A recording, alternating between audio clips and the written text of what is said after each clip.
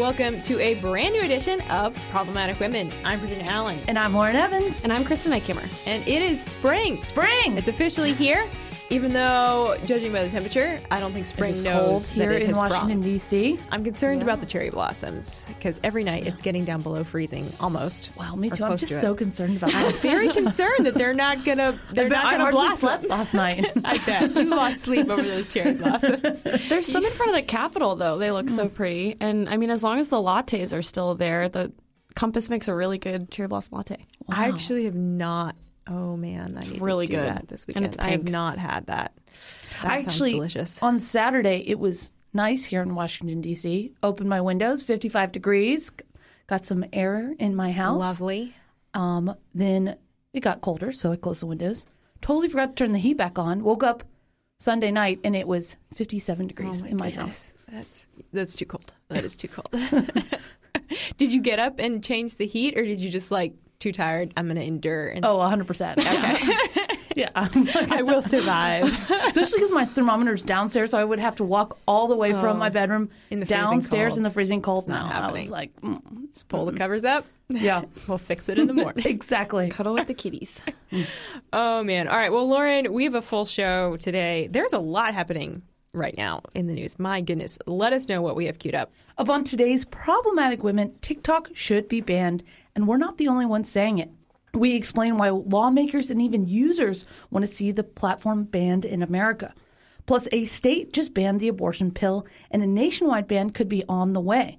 Also on today's show, we share what to know about some new digital currency. And as always, we'll be crowning our Problematic Woman of the Week. Each week on Problematic Women, we sort through the news to find those stories that are of particular interest to conservative-leaning or problematic women, those whose views and opinions are often excluded by those on the so-called feminist left. If you are a problematic woman or just someone who supports strong, independent women, please support us by giving us a review or rating on Apple Podcasts or wherever you subscribe. It really does make a difference. All right, let's get to it.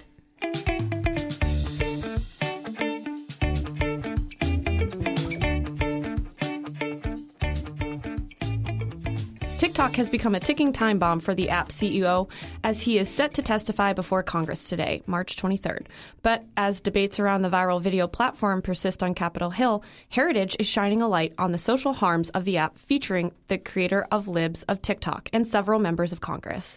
Lauren, I know you've played a huge role in promoting this event, and it's been all over the radar, but can you tell us a little bit more about it and what excites you? Yeah, so great question, and I really am excited for this. As any longtime listener of Problematic Women know that I was a TikTok user. You've gone on a full journey with TikTok. Yeah, Wow. I am reformed. I now spend hours of my life on Instagram Reels. So totally new woman now. So different from I'm glad TikTok. you're here. But it's true. I hear the argument all the time of what's the difference between giving your data to an American company versus a Chinese company? They're still, ruining your attention span and feeding you junk. But it's really scary when you look at what TikTok is able to do and how they're able to use your data to really kind of surveil the American population, right? They look at kind of where you touch your phone. They can know kind of what was in your clipboard when you open the app. So any information that you may have copied and pasted, they then aggregate this data. So if they just had my data, they would be like, oh, here's this weird 30-year-old girl from Washington, D.C. But if they aggregate weird girls from Washington, D.C., plus teenagers, plus adults, they're really able to see kind of how we move and how we think. And then they're able to greater influence us through TikTok, but also through Hollywood and everything really that we consume. So what we're doing 10 a.m. on Thursday morning today, if you're listening to this podcast when it comes out, as you should, there's going to be a hearing on Capitol Hill where, as Kristen mentioned, the CEO is going to testify. He is going to be grilled by lawmakers, as he should, to know if the Chinese government is using this data.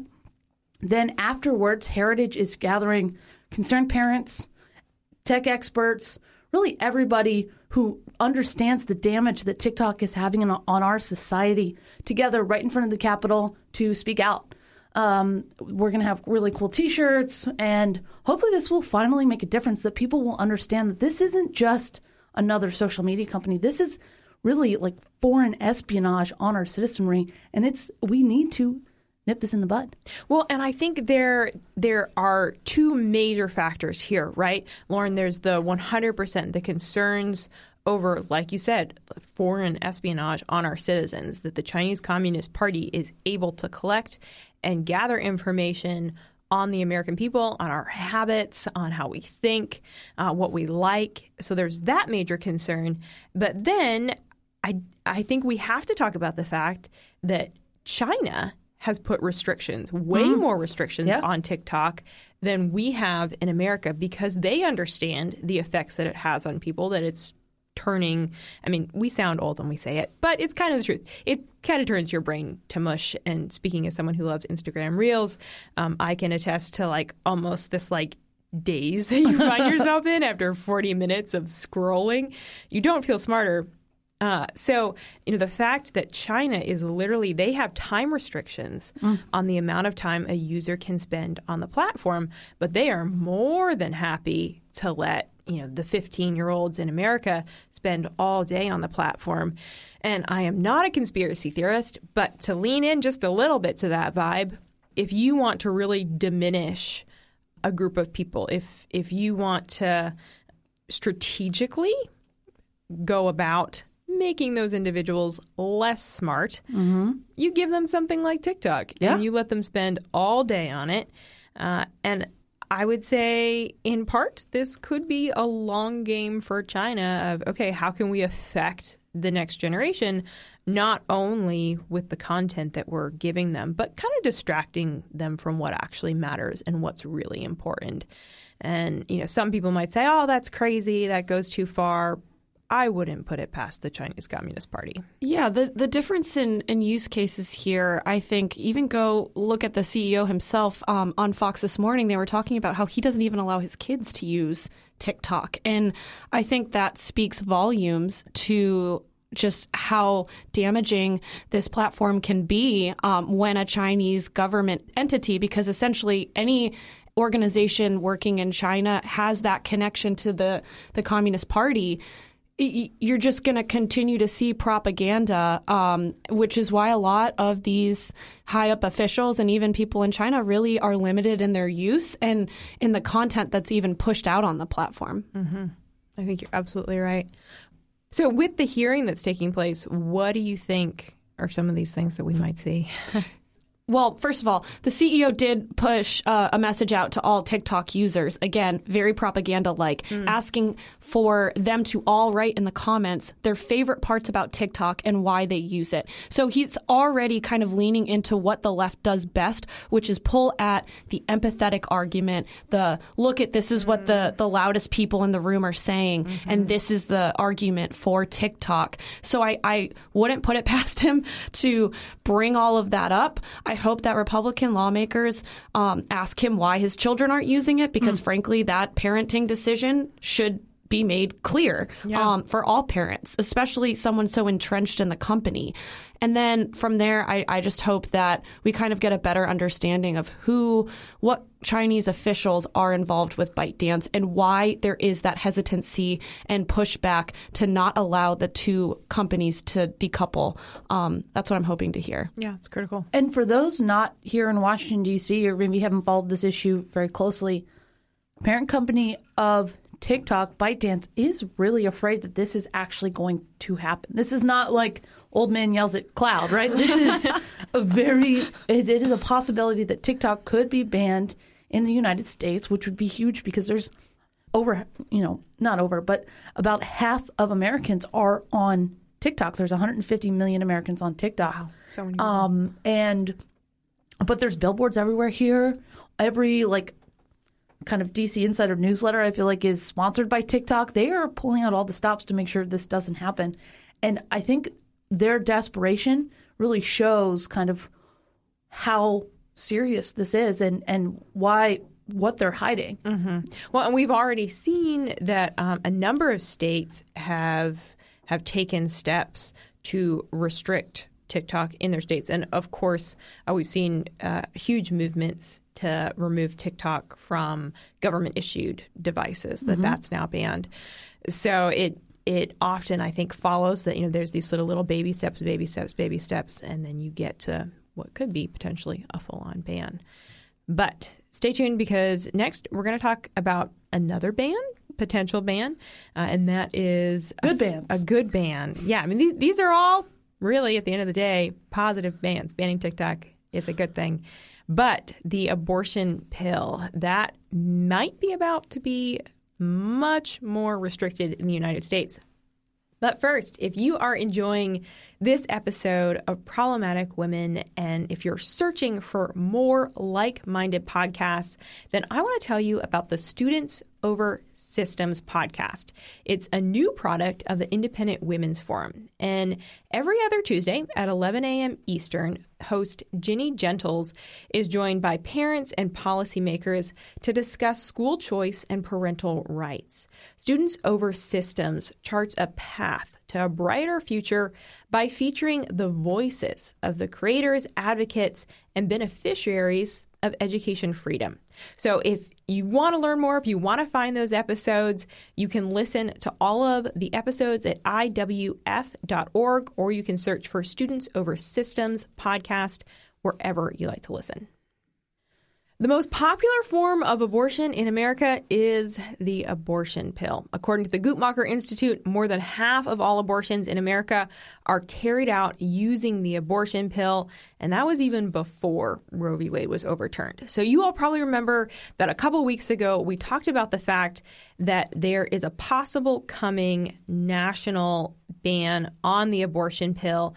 A number of doctors and medical organizations, they have filed a lawsuit against the Food and Drug Administration over concerns that the abortion pill essentially was kind of rushed through the approval process, and over a lot of concerns over safety, that the pills, specifically mifepristone, which is one of those pills in the two-pill process, to have what's referred to as a chemical abortion using those abortion pills, that is unsafe for women. It can lead to things like hemorrhaging.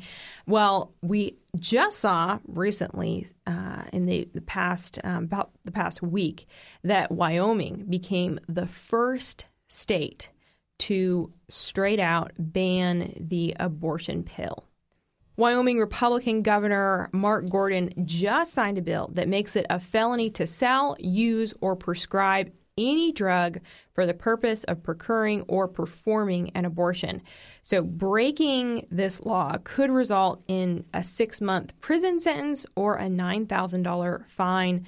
The bill officially takes effect on July 1st, but it is also very possible that we're going to see some legal challenges. So the question is this ban on the abortion pill, is it going to work? Do you think that this is actually going to effectively keep individuals from using the abortion pill, and is it going to save lives?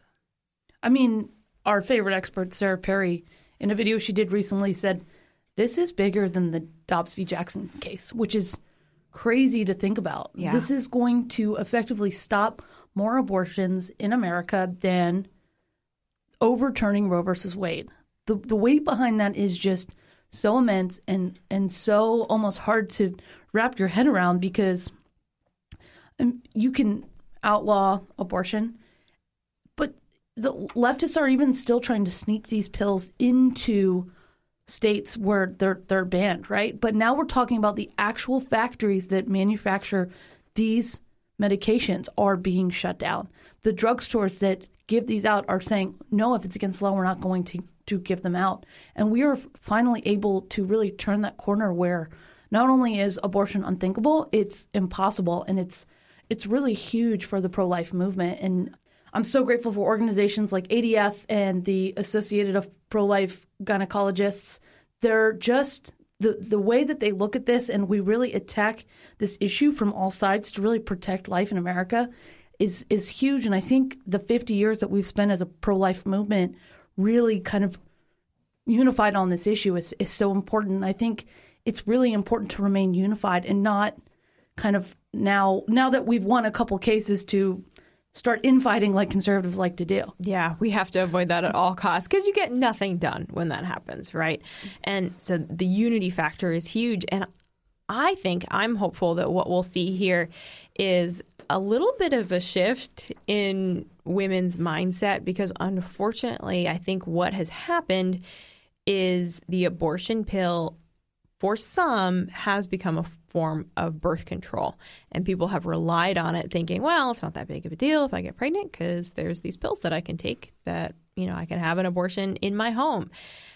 Not realizing, one, the safety concerns and the risk to themselves, but also not recognizing the fact that that is taking a life. That is, in fact, just as much abortion as it is going in and having, a full medical procedure to remove that child that is alive and living and healthy. So I'm encouraged that I think it, like you said, Lauren, like this is all part of this process of abortion actually becoming really unthinkable and a culture of life being furthered in our country. I think what's cool, too, is we've seen from the left for a while a huge push to change that, what you just said, Virginia, kind of remove the idea that when you get an abortion, you are ending a life.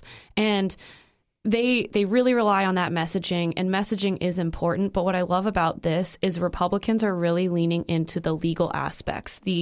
This is what our country was founded on. This is the principle. This is what the state and our United States Constitution says. And when you lean on that, that's a much stronger argument. When you make sure to flush that out and really get to the base of what is our country founded on, what are the things we are actually allowed to do. It doesn't matter what messaging or, mean things the left pulls out. It's, at the end of the day, it's the law. And I think it's really encouraging. I like being on the side of the law. So it's really encouraging to see, Wyoming's governor really lean into that. And I think this is going to create a ripple effect, and other states are going to follow as soon as they realize the left can't destroy them when they're based on cold, hard facts. Mm-hmm. Yeah, there's, I think, about 15 states that already have some sort of restrictions on the abortion pill in place. And just to give a quick update on the possible federal ban of the abortion pill.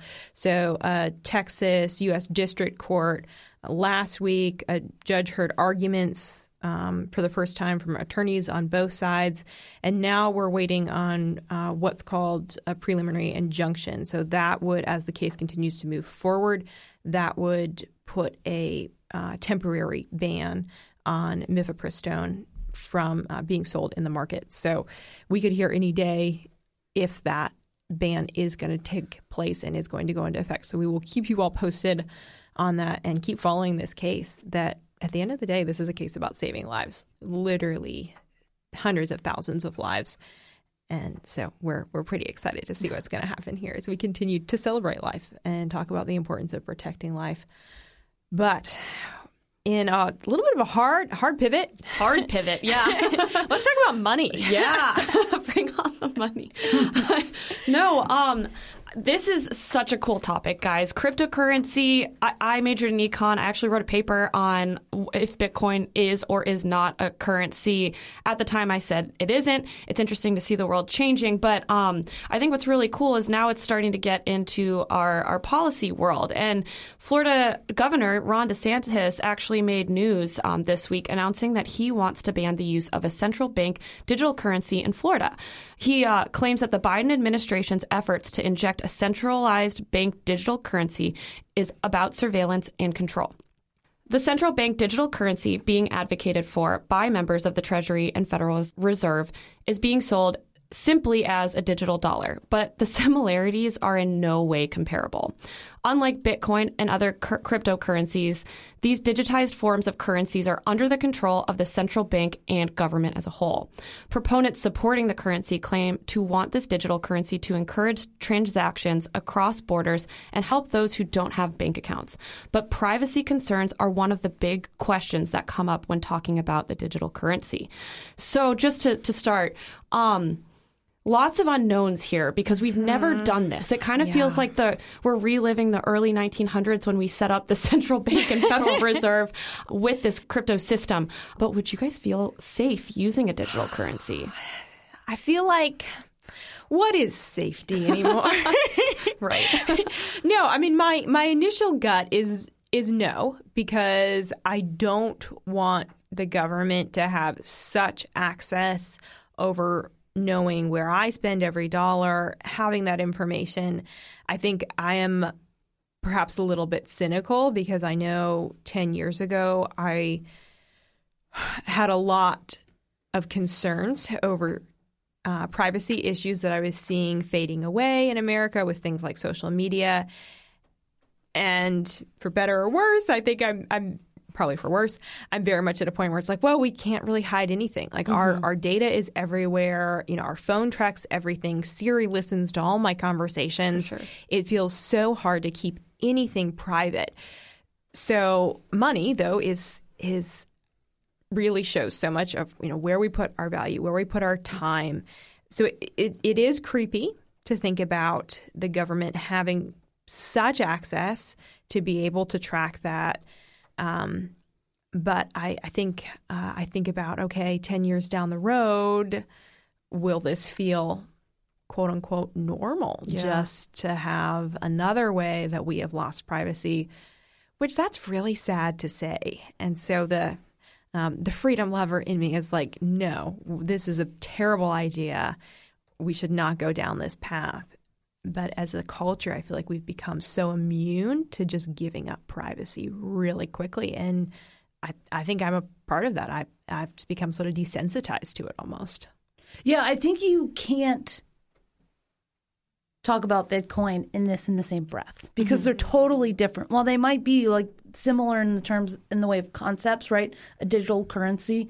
Bitcoin was made to decentralize and really go against kind of our central bank, right? Like the central bank has been a hotly debated issue since our country was founded, right? So this is just completely different in a way that instead of kind of allowing you to have these purchases without the government knowing, because then really the government can track your credit card purchases, right? True. Like they wanted to. So Bitcoin was a way to kind of get around that. This is a way that the government is trying to really not track the American citizens, because I don't think necessarily the people who want this have like a nefarious kind of goal. But at the end of the day, this is so dangerous. This is so scary. And I think they try to hide it behind these like acronyms that you're like, oh yeah, a digital currency, that's cool. You know, like it's the new hip thing. I have some Dogecoin, I have some like Ethereum, right? But the problem is that this is always how kind of the central bank has creeped through American lives, right? And there's just things that they do and they set up. And I had one friend over the years who always said the minute that America changed was when they started automatically taking taxes out of your paycheck, right? Because before then, you would have to write a check. And could you imagine when you go to do your taxes, you had to write a check to the federal government for 30, 40, 50% of what you made? Yeah.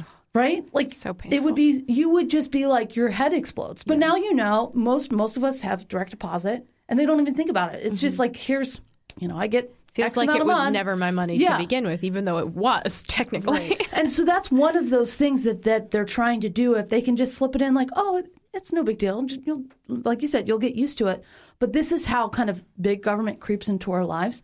And I think we're finally at a point in the conservative movement. I think the Tea Party was huge about this. And you know, the Tea Party has waned. We're now, it makes me feel old to think about how far removed we are from that.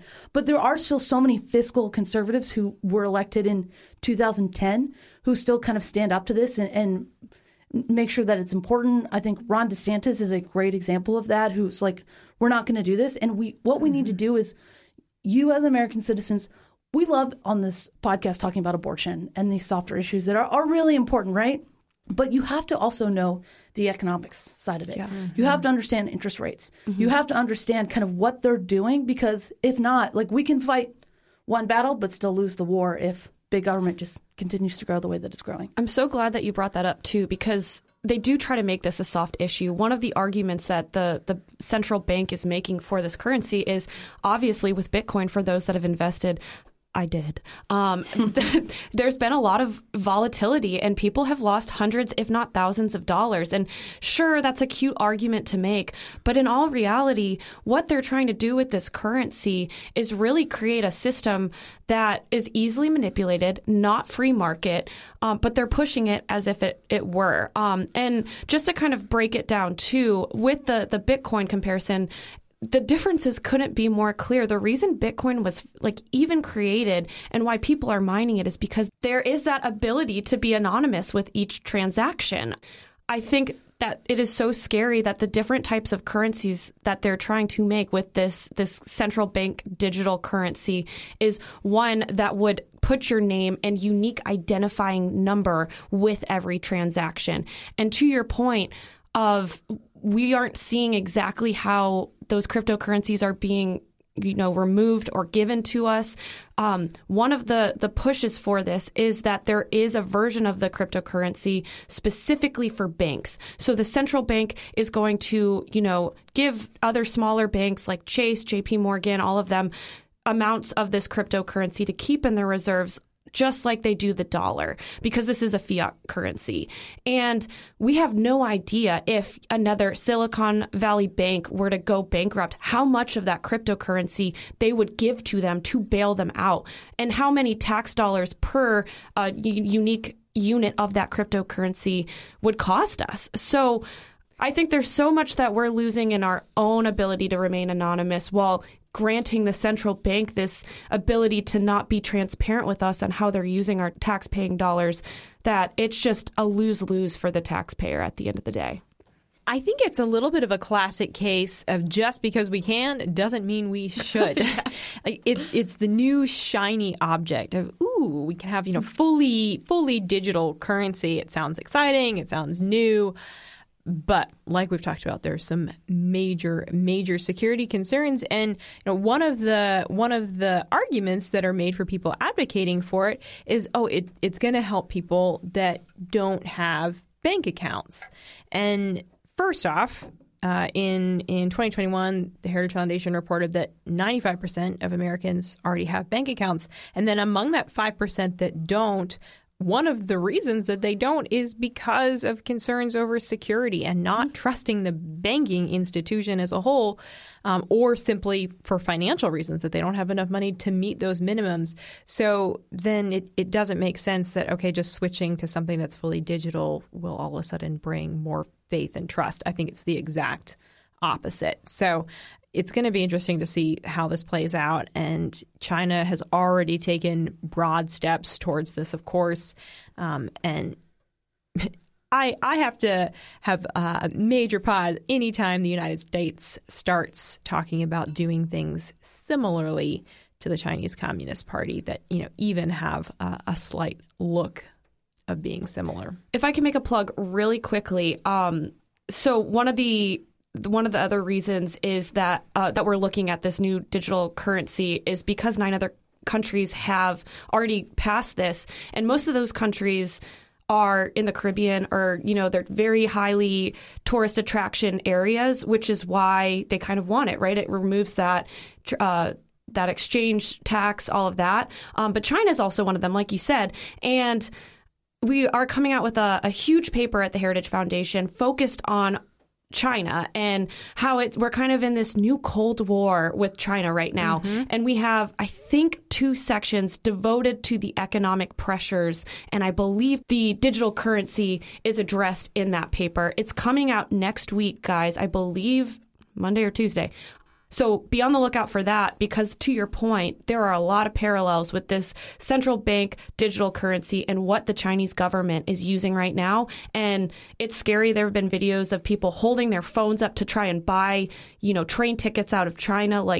There's just so many scary things when the central bank forces you to rely on a digital currency that can be removed in the snap of a finger. So look out for that paper next week. A lot of people have put a lot of work into it, and it's going to be great. Awesome. Thanks, Kristen. All right, well, stay tuned, because up next, we crown our Problematic Woman of the Week. We get it. With big media bias, it's hard to find accurate, honest news.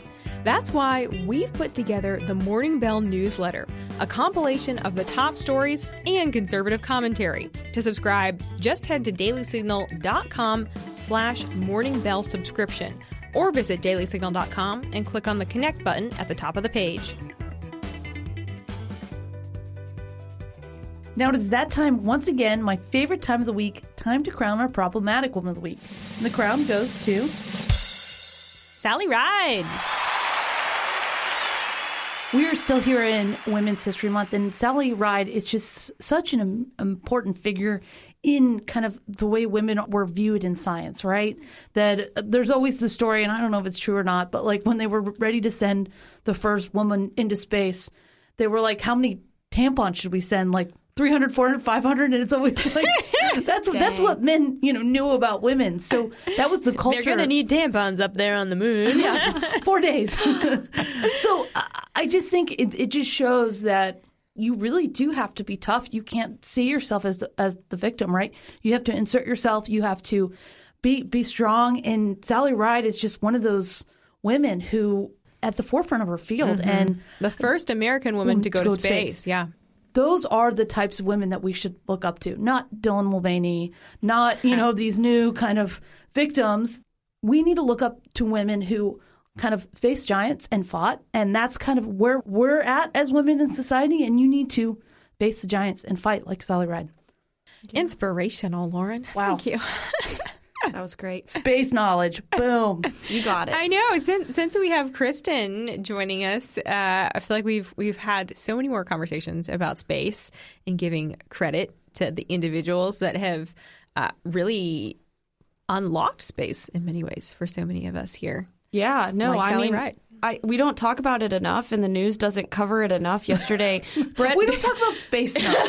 But it is the next frontier, guys. Like, there's a lot going on in space. There is a lot. Kristen, I don't even have a passport. Okay, so you definitely, you don't need one to go to the International Space Station. Like, in 5 years, Kristen's going to announce on the show, guys, I'm moving to Mars with Elon Musk. Yeah, I would. Maybe. All right. Well, I think that's probably a good place to leave it for this week. So congrats to Sally Ride for being Problematic Woman of the Week. And that's going to be it for this week's edition of Problematic Women. Join us next Thursday morning for a brand new edition. But in the meantime, subscribe and share. Do it. You won't. Conservatives need your support in the podcast world, and we would greatly appreciate a 5-star review on Spotify, CastBox, Apple Podcasts, or wherever you do get your podcasts. It really does make a difference. Hey, get out this weekend. Enjoy spring if it warms up a little bit, if it's not raining. And we'll see you right back here. Ooh. See, it's the pollen getting to you already. Yep, it is. It's that pollen. We will see you all right back here next Thursday. Problematic Women is brought to you by more than 500,000 members of the Heritage Foundation. It is a product of the Daily Signal, produced by Lauren Evans and Virginia Allen. And be sure to follow Problematic Women on Instagram. We produce Problematic Women in remembrance of our dear friend and former co-host, Bree Payton.